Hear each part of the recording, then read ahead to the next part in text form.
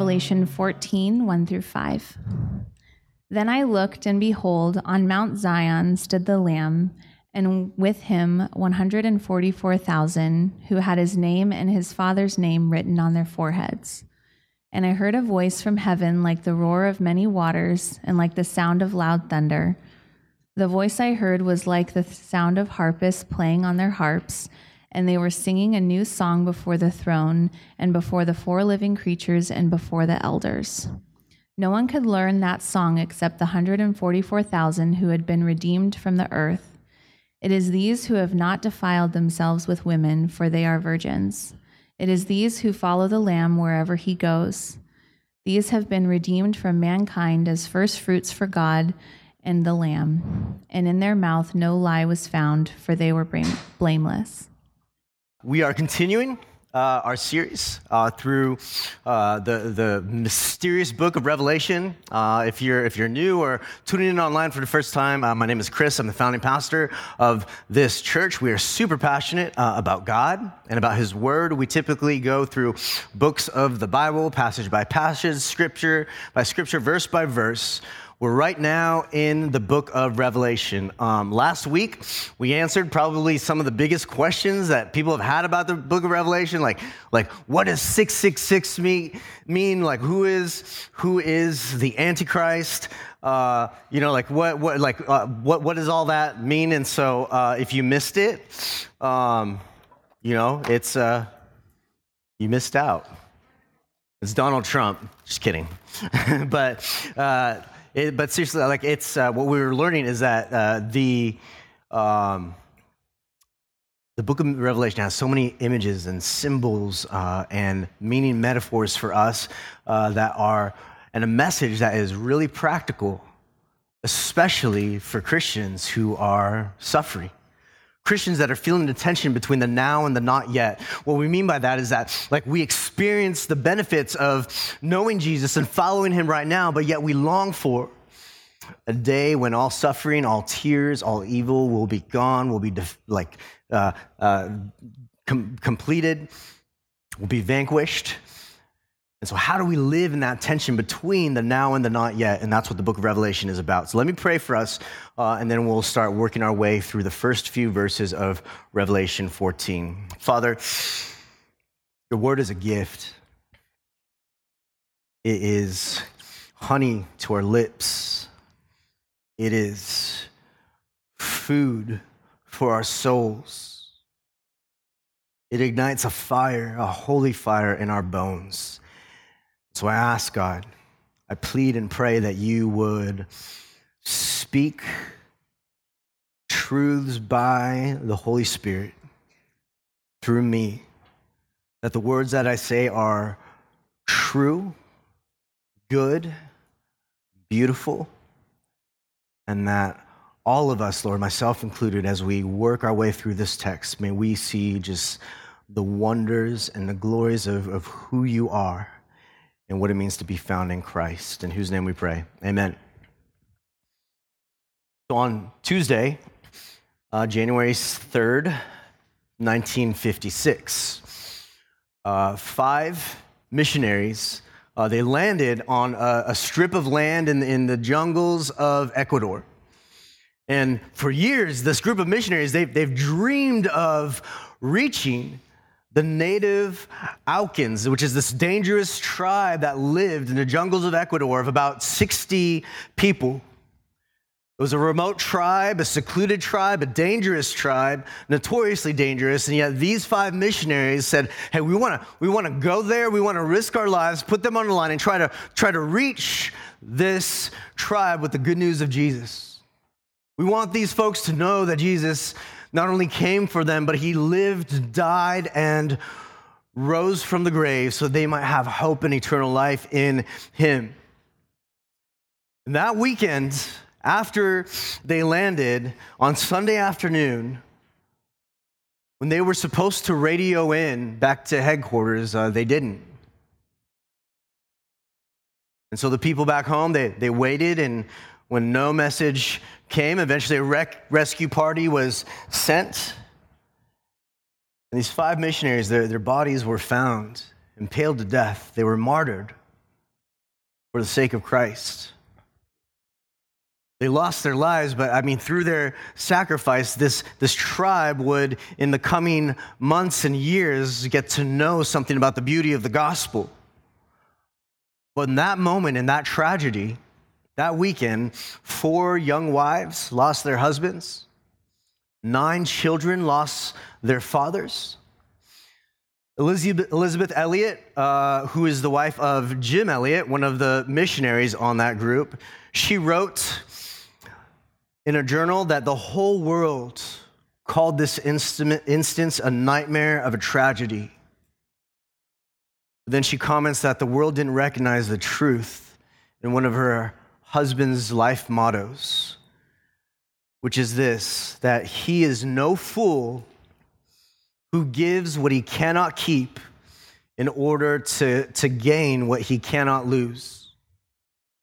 He is no fool who gives what he cannot keep in order to gain what he cannot lose. You see, Jim Elliot, he saw through the lies of the culture and what creation has to offer us. He realized that there is far greater value in a relationship with the Creator and the new creation that God promises. One of the other missionaries' 3-year-old child was overheard that weekend telling a crying new baby that was his young sibling, telling this child, "Don't worry, when we get to heaven, I'm going to show you which one is daddy." He is no fool who gives what he cannot keep in order to gain what he cannot lose. So what about you? Are you willing to give up what you could never keep in order to gain that which you can never lose?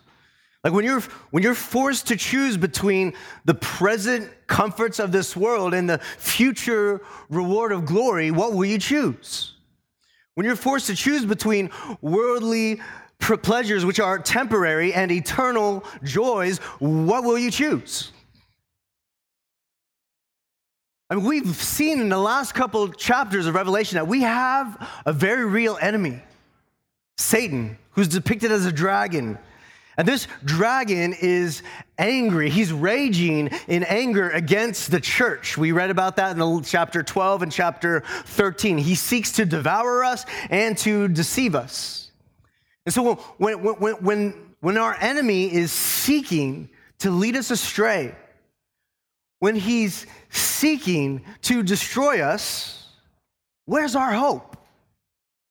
Where does the Christian find hope? How can we endure through persecuting powers? How can we endure in the face of seduction? The answer is found in chapter 14, where we get a glimpse into the church's future. Here's a main point. The big idea for this afternoon is that for those who endure through persecuting powers and seducing temptations, which is what we looked at last week, for those who endure through those, there is a glorious reward and the eternal joy of Christ's presence. For those who endure through persecuting powers and seducing temptations, there's a glorious reward in the eternal joy of Christ's presence. We're going to unpack that now from the first 5 verses of Revelation 14. Let's look at point number 1. We're going to look at the multitude of the Lamb. The multitude of the Lamb. We see this in verse 1 when John says, while he's having this vision, he says, "Then I looked and behold, on Mount Zion stood the Lamb, and with him 144,000 who had his name and his father's name written on their foreheads." Now, I want you to notice just a stark contrast between this chapter and the previous 2 chapters, all right? Remember in Revelation 12, we were introduced to our enemy, the dragon. And in Revelation 13, which we looked at last week, that dragon works behind the scenes, behind the curtain, to either destroy God's people or deceive them. And he works through 2 beasts, 2 almost like mega demonic forces. One of them seeks to destroy and devour God's people through persecution. persecuting governing powers throughout the world. The other beast works through deception, through false prophets and teachers, through the allure of the world. I want you to notice the strong contrast between those chapters and this one. We read about the dragon, about his beasts, but now here John looks and he sees the Lamb of God. He sees Christ in all his glory. This is the Lamb that we read about in Revelation 4 and 5. This is the Lamb, and he and his followers, the Lamb and his followers, are dominating the scene here at the beginning of chapter 14. There's no more dragon. There's no more beasts. Now front and center is the Lamb and his followers. This isn't a beast who appears like a lamb, like a counterfeit lamb, which we saw last week. No, this is the Lamb himself. This is the one who was worthy to slit open the 7 seals. And in contrast to the beasts we saw before, who are enraged and who have to rise up, this Lamb, he's just standing there. He's standing, he's just chilling, stationed on high. And the beasts we read about before, they're temporary. They rise up and then they fall. But this Lamb, he's permanent. This Lamb, he's established.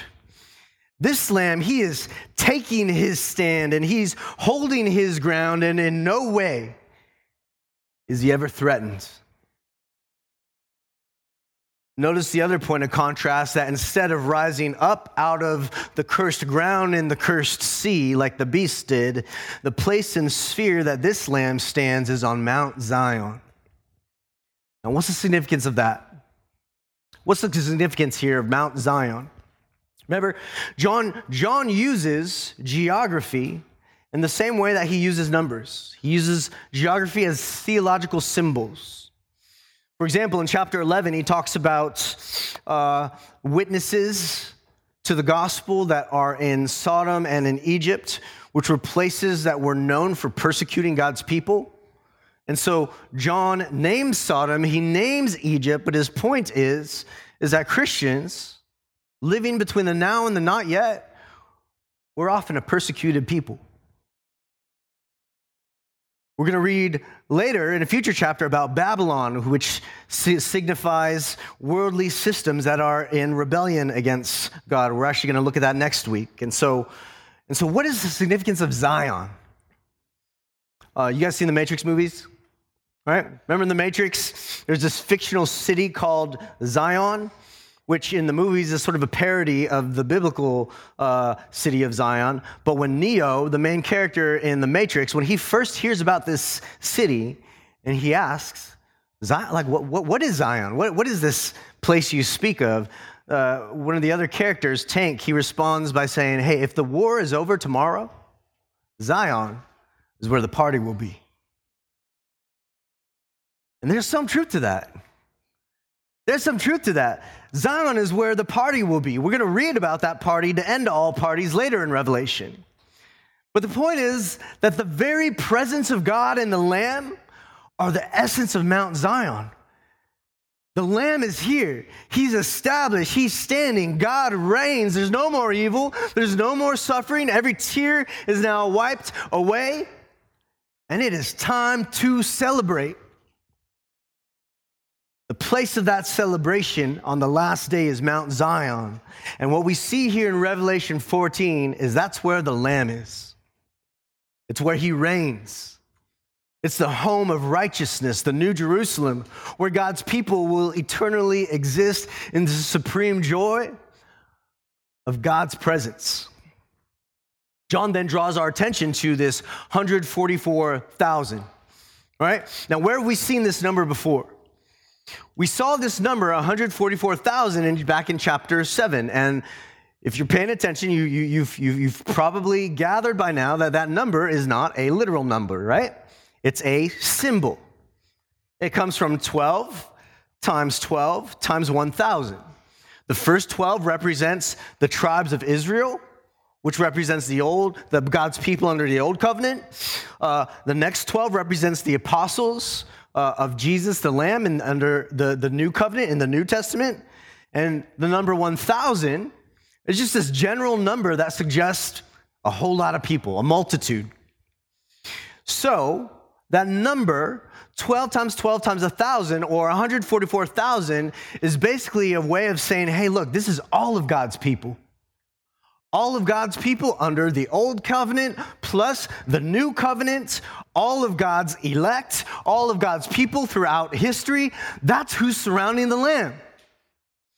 And the end of verse 1 tells us that this 144,000 people has the name of the Lamb and God the Father written on their foreheads by the Spirit of God. Now, this is another contrast from chapter 13, where the followers of the beast are given the mark of the beast on their foreheads to show and signify who it is that they belong to. We established last week that the mark of the beast isn't a physical mark, right? Not like we see in a lot of pop culture depictions of the apocalypse or in like some dispensational theologies. Like it's not a physical mark on your forehead, but rather the head represents where your ideology lies. It represents how it is that we think. That's how the beast in chapter 13, that's how he gets into your life. He gets into your thought life. What you believe, what you give your imagination to. Anything in your thoughts that gets elevated to the place of God, to the place of your worship, the thing that defines who you are, the thing that gives you a sense of self and identity, the thing that you grant the authority to tell you who you are and where to find meaning in life, that's where the beast gets you. And when it's based on a lie, then you have the mark of the beast on your forehead. Not some barcode tattooed on your forehead, right? No, it's a symbolic representation. And so in the same way that followers of the beast are given the mark of the beast to show they belong to him, the people of God now in chapter 14 are given a mark or a seal of the Holy Spirit. Both marks display who owns you, but only this seal, this mark, provides protection. People without this seal, people without the name of the Lamb on their foreheads, will not escape God's judgment, as we'll see next week. Now this seal, this mark of the Lamb and of God on our heads is good news for the suffering Christian. It's good news for the tempted Christian, because it tells us that for all of the dragon's raging assaults, all the people of God will be preserved. Not a single one of them will ever be lost. That's why Jesus could say in John chapter 6, that's why he could say, this is the will of him who sent me, that I should lose nothing or no one of all that he has given me, but raise it up on the last day. For this is the will of my Father, that everyone who looks on the Son and believes in him should have eternal life, and I will raise him up on the last day. So who's the multitude of the Lamb? There with him in Mount Zion, the holy city, at the party to end all parties.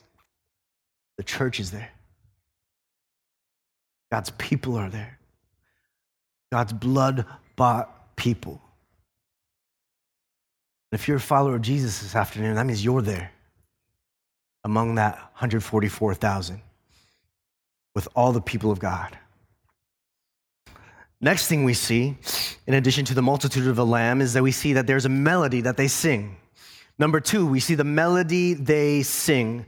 We first see this in verse 2 and then verse 3. When John says, after seeing this vision of the Lamb on Mount Zion and the 144,000 around his throne, he says in verse 2, then I heard a voice from heaven, like the roar of many waters, like the sound of loud thunder. The voice I heard was like the sound of harpists playing on their harps, and they were singing a new song before the throne and before the four living creatures and before the elders. No one could learn that song except the 144,000 who had been redeemed from the earth. So what is the multitude doing? The multitude is they're singing. They're singing a new song. And like we said in our call to worship, this new song language is actually taken from the Old Testament. You see it many places throughout the Psalms. And it's not to imply a freshly composed song, but rather it signifies when we sing as a response to a fresh experience of God's grace. Look, this is why God's people are a singing people. This is why God's church is a singing church. If you chase down each reference to a new song in the scriptures, you'll discover that the new song refers to this fresh impulse that comes from the heart, a fresh impulse of gratitude, a fresh impulse of joy in worship that's stimulated and brought about by a mighty work of God.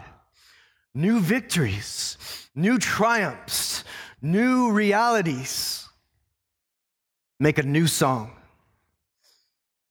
In Psalm 40, David says, he, speaking about the Lord, he put a new song in my mouth, a song of praise to our God. Many will see and fear and put their trust in the Lord. You see, this song, this new song, it shapes the singers to share their experience of grace, to belt it out for the world to hear, to share their experience of amazing grace with anyone that has the ears to hear. Songs are not only meant to be sung, songs are meant to be heard. And look, this is fascinating. John says in Revelation that only the 144,000 actually know the words to this new song. In the end of verse 3, he says, no one could learn that song except the 144,000 who had been redeemed from the earth. His point there is to drive home the staggering truth that sinful sinners like me and like you are the ones who are qualified to sing in a way that even no angel can. You notice it says they sing this song before the four creatures, the four heavenly creatures in Revelation 4 and 5. And they sing this song before the elders. This song isn't the song of the creatures and the song of the elders. No, this is the song of God's redeemed people. It's the mystery of salvation that 1 Peter says angels long to look at this. They long to look and to say this song, but this song is a song of the redeemed. I want you to notice really quick 3 comparisons that John gives of this singing. He says, first, that it's like the roaring of many waters. How many of you guys have ever heard the sound of roaring waters? You ever been to like Niagara Falls or by like a large waterfall? Do you hear the sound of rushing, roaring waters, the just constant repeat? It's deafening, right? It's deafening. It makes no difference where you stand, whether you're up at the top of the waterfall, whether you're down below getting the mist all over your clothes, whether you're behind the waterfall. It doesn't matter where you stand. This comparison to roaring waters conveys the great power of this new song. It's mighty. He also compares it, he says it's like the sound of loud thunder. You guys know the sound of thunder too, right? Of a raging thunderstorm. It's a spectacle. A few weeks ago, we had a bunch of our neighbors over for Taco Tuesday. If you remember, it was this night where this rainstorm came in. It was raining and hailing at one point. There was this big lightning storm that went about. Man, the kids, they all ran outside. Some of them were sitting like inside our cars or in the truck beds or on top of our minivans with their little umbrellas out. And we're like, no, you can't hold the umbrella up like that, right? But it was just a spectacle. They wanted to see it. They wanted to hear it. They wanted to feel the quake.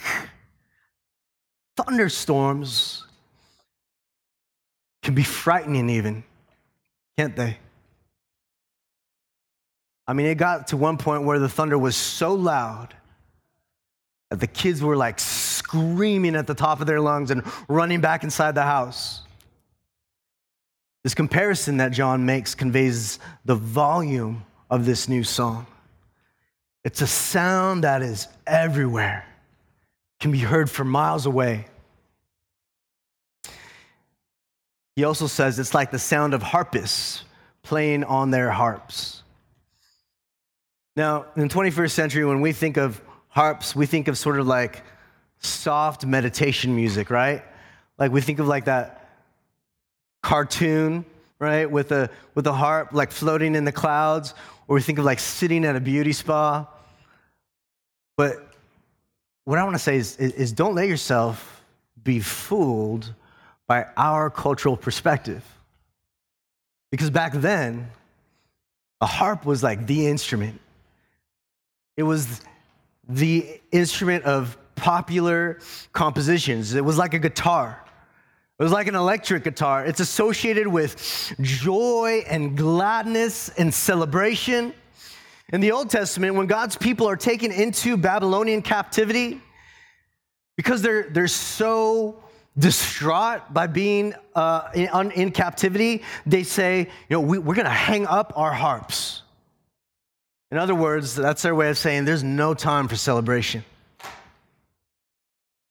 And so in chapter 14, when John says it's like the sound of many harps, it's to convey the number of their choir. It's to convey the nature of their celebrating. It's a way of saying, hey, let's turn this and crank it up to 11. Because of what the Lamb has done for us. Out of all people, God saved us. He redeemed us. Look, man, sometimes we withhold or hold back our praise because we're just like complacent in our faith. But not on that day. Not on that day. Sometimes our praise is just uttered out like this meaningless ritual. But not on that day. Sometimes we're too embarrassed to praise God with our voices. But man, let me tell you, not on that day. Not on that day. See, the multitude of the Lamb is there on Mount Zion, up with the Lamb. They're sealed and protected by the name of the Lord Jesus Christ, who's triumphant over the dragon, who's triumphant over his beasts, and in their mouths is a new song to sing. Then John continues in his passage, and he now gives us point number 3, the marks that distinguish them. The marks that distinguish them. So we've seen that there's a multitude of the Lamb. This multitude has a melody to sing, but now they have marks that are laid out in the next couple verses that distinguish them and set them apart from those that follow the dragon and his beasts. What is it that distinguishes these people from those who belong to the dragon and his beasts? First, it's their covenant faithfulness. Their covenant faithfulness. We see this at the beginning of verse 4 when it says, "It is these who have not defiled themselves with women, for they are virgins." Now that's an odd verse, right? At face value. That's a strange way to word it, right? Is John suggesting that only dudes make it to heaven? That only 40-year-old virgins make it in? If that was the case, then like 144,000, you're like, yeah, I guess that could be a literal number, right? Like that seems feasible. But no, he's speaking like he's been speaking the last several chapters in apocalyptic images. like he has from the very beginning. He's using Old Testament language, Old Testament images to convey a theological truth. And in the Old Testament, the people of God are referred to as a virgin daughter of Zion. And they're described as a virgin daughter of Zion so that when they are unfaithful to God, she's described as a whore and a harlot. For example, God says to Israel in Jeremiah chapter 3, verse 1 and then verse 6, he says, "You have played the whore with many lovers. And would you return to me, declares the Lord? Have you seen what she did, that faithless one, Israel, how she went up on every hill and under every green tree and there played the whore?" And then a few verses later, he says the tribe of Judah took her whoredom so lightly that the whole land got polluted by it. Now look, I know that this is colorful language, right? This is colorful imagery, but it's given to us in colorful imagery in order to convey the great scandal of turning from the God who made you and loves you and is faithful to you, and turning instead to things that will never satisfy you, things that corrupt and damage your soul, things that will separate you from eternal joy, from your Maker. God uses this language, this colorful language, to speak of his covenant people, even in the New Testament. Like Paul says of the Corinthian church, he says, "I present you as a pure virgin to Christ." Now, I want to clarify, because of this colorful imagery, I want to clarify something important here. John is using this graphic imagery to make a point of how tragic and how daunting and how scandalous spiritual adultery is. He's using this imagery to make a point of spiritual adultery, which is our unfaithfulness to God, not to shame anyone of physical adultery, as if there's no hope for those of us who are sexual sinners. I think that's an important point to make here. It's an important point to make that sexual sin and shame does not disqualify you from the kingdom of God if you repent, right? Because somebody might read this and think that but with the way that God talks about this, that this means that if you're carrying sexual shame because of your past, that there's no place for you in the kingdom of God. But that's just not the case. That's not the case. Look at the gentle and lowly heart of Christ the Lamb, who laid down his life down at the cross for sexual sinners like us. In the Gospels, we see that Jesus sat down and he ate with prostitutes, and the self-righteous religious people looked on and they hated that. Because a meal in Jesus' culture at that time, the meal defined social boundaries. Who you sat down with a meal and who you didn't would tell others who is approved and who is not.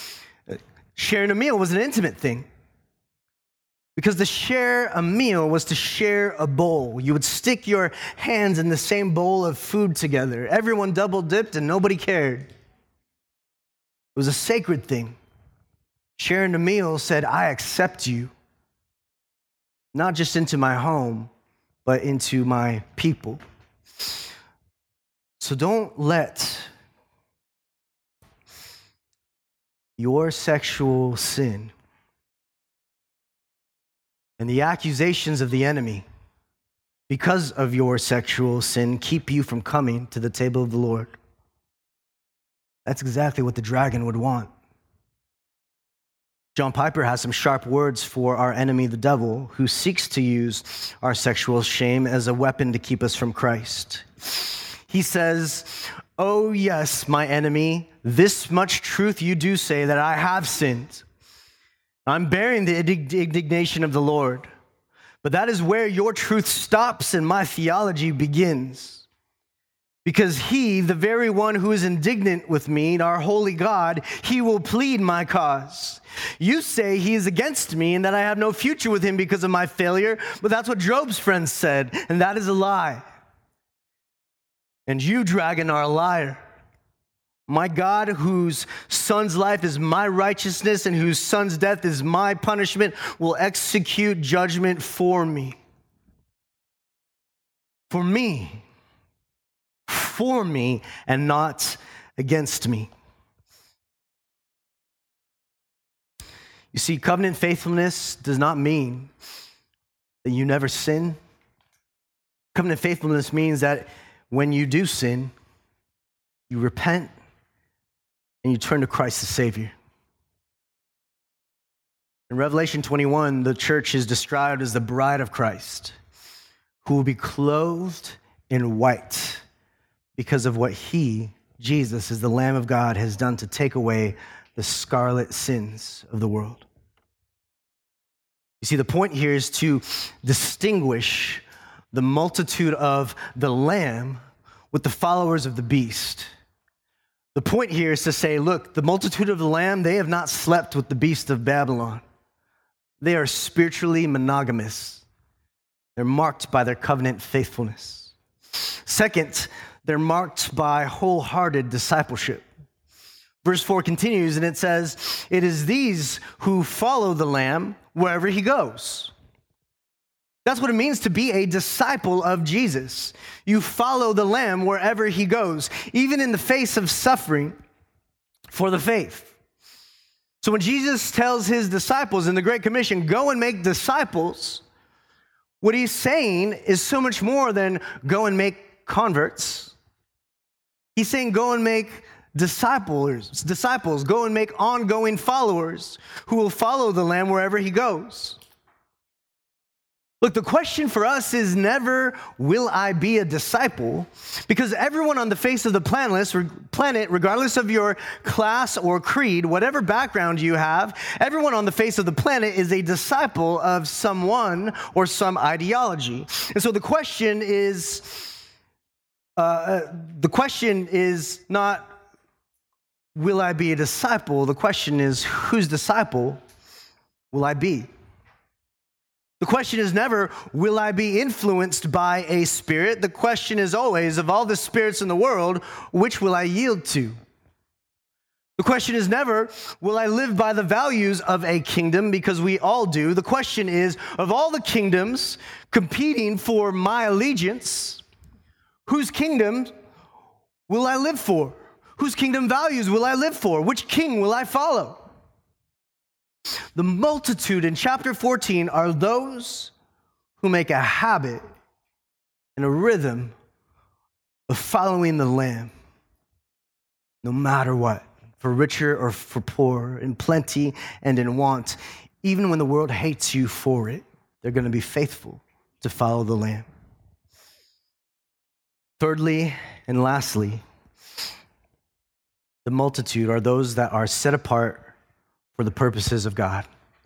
They're set apart for God's purposes. We see this at the end of verse 4 when it says that these are those that have been redeemed from mankind as first fruits for God and the Lamb.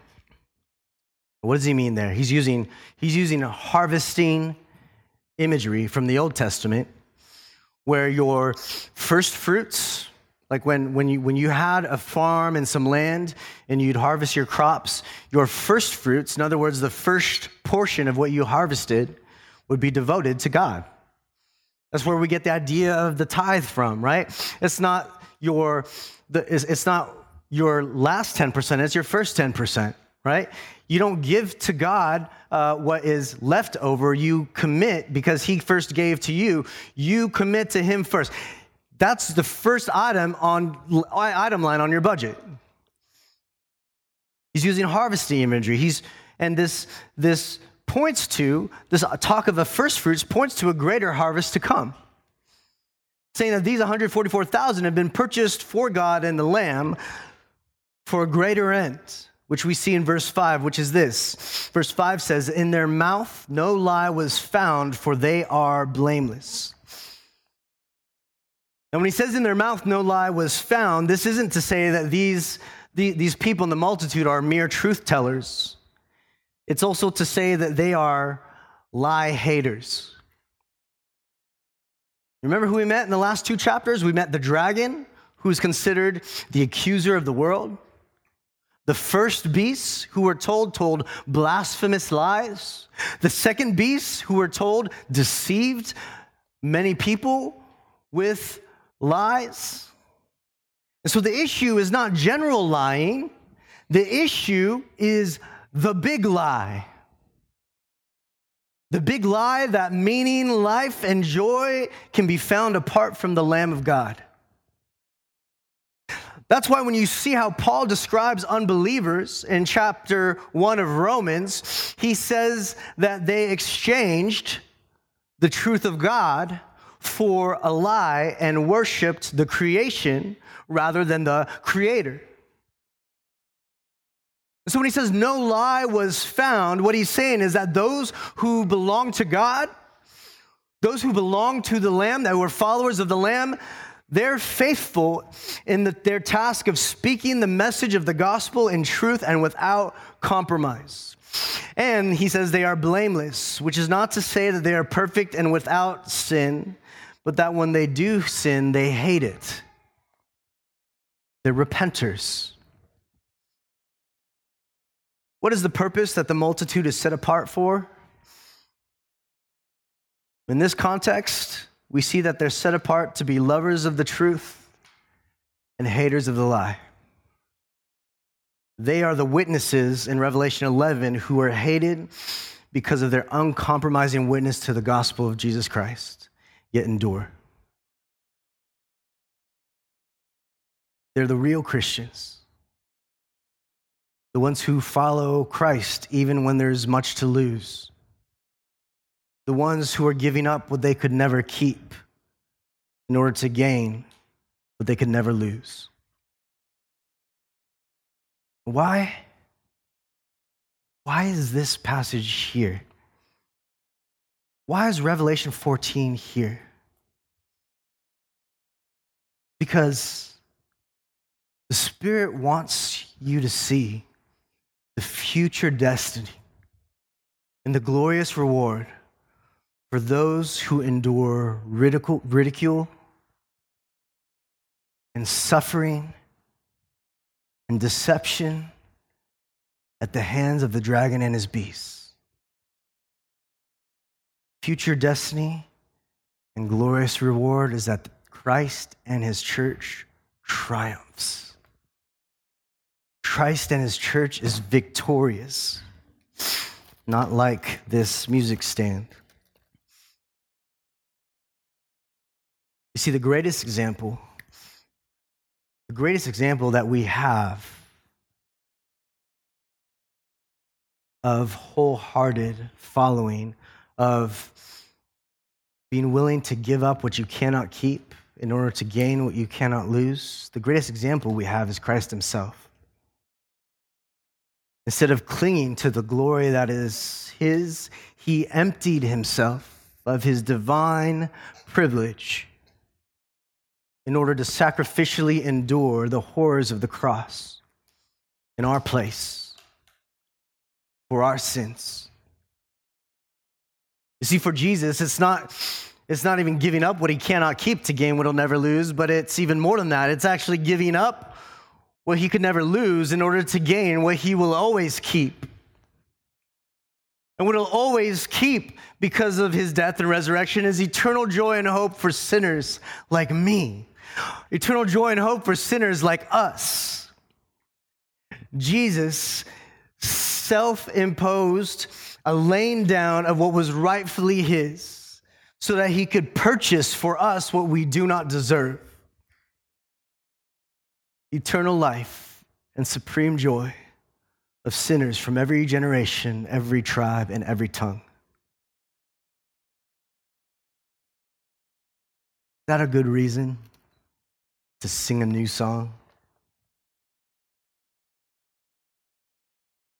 We have a new song to sing. And we look forward to the heavenly concert on the last day when we sing that new song with all the saints from all the ages.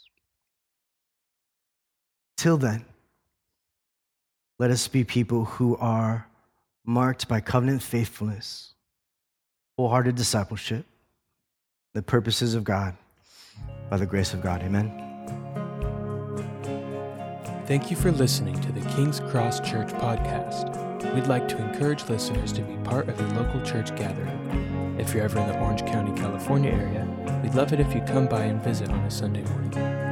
For meeting times and locations or any other information about us, please visit kx.church. There's no .com in that, just kx.church. Thanks again for listening.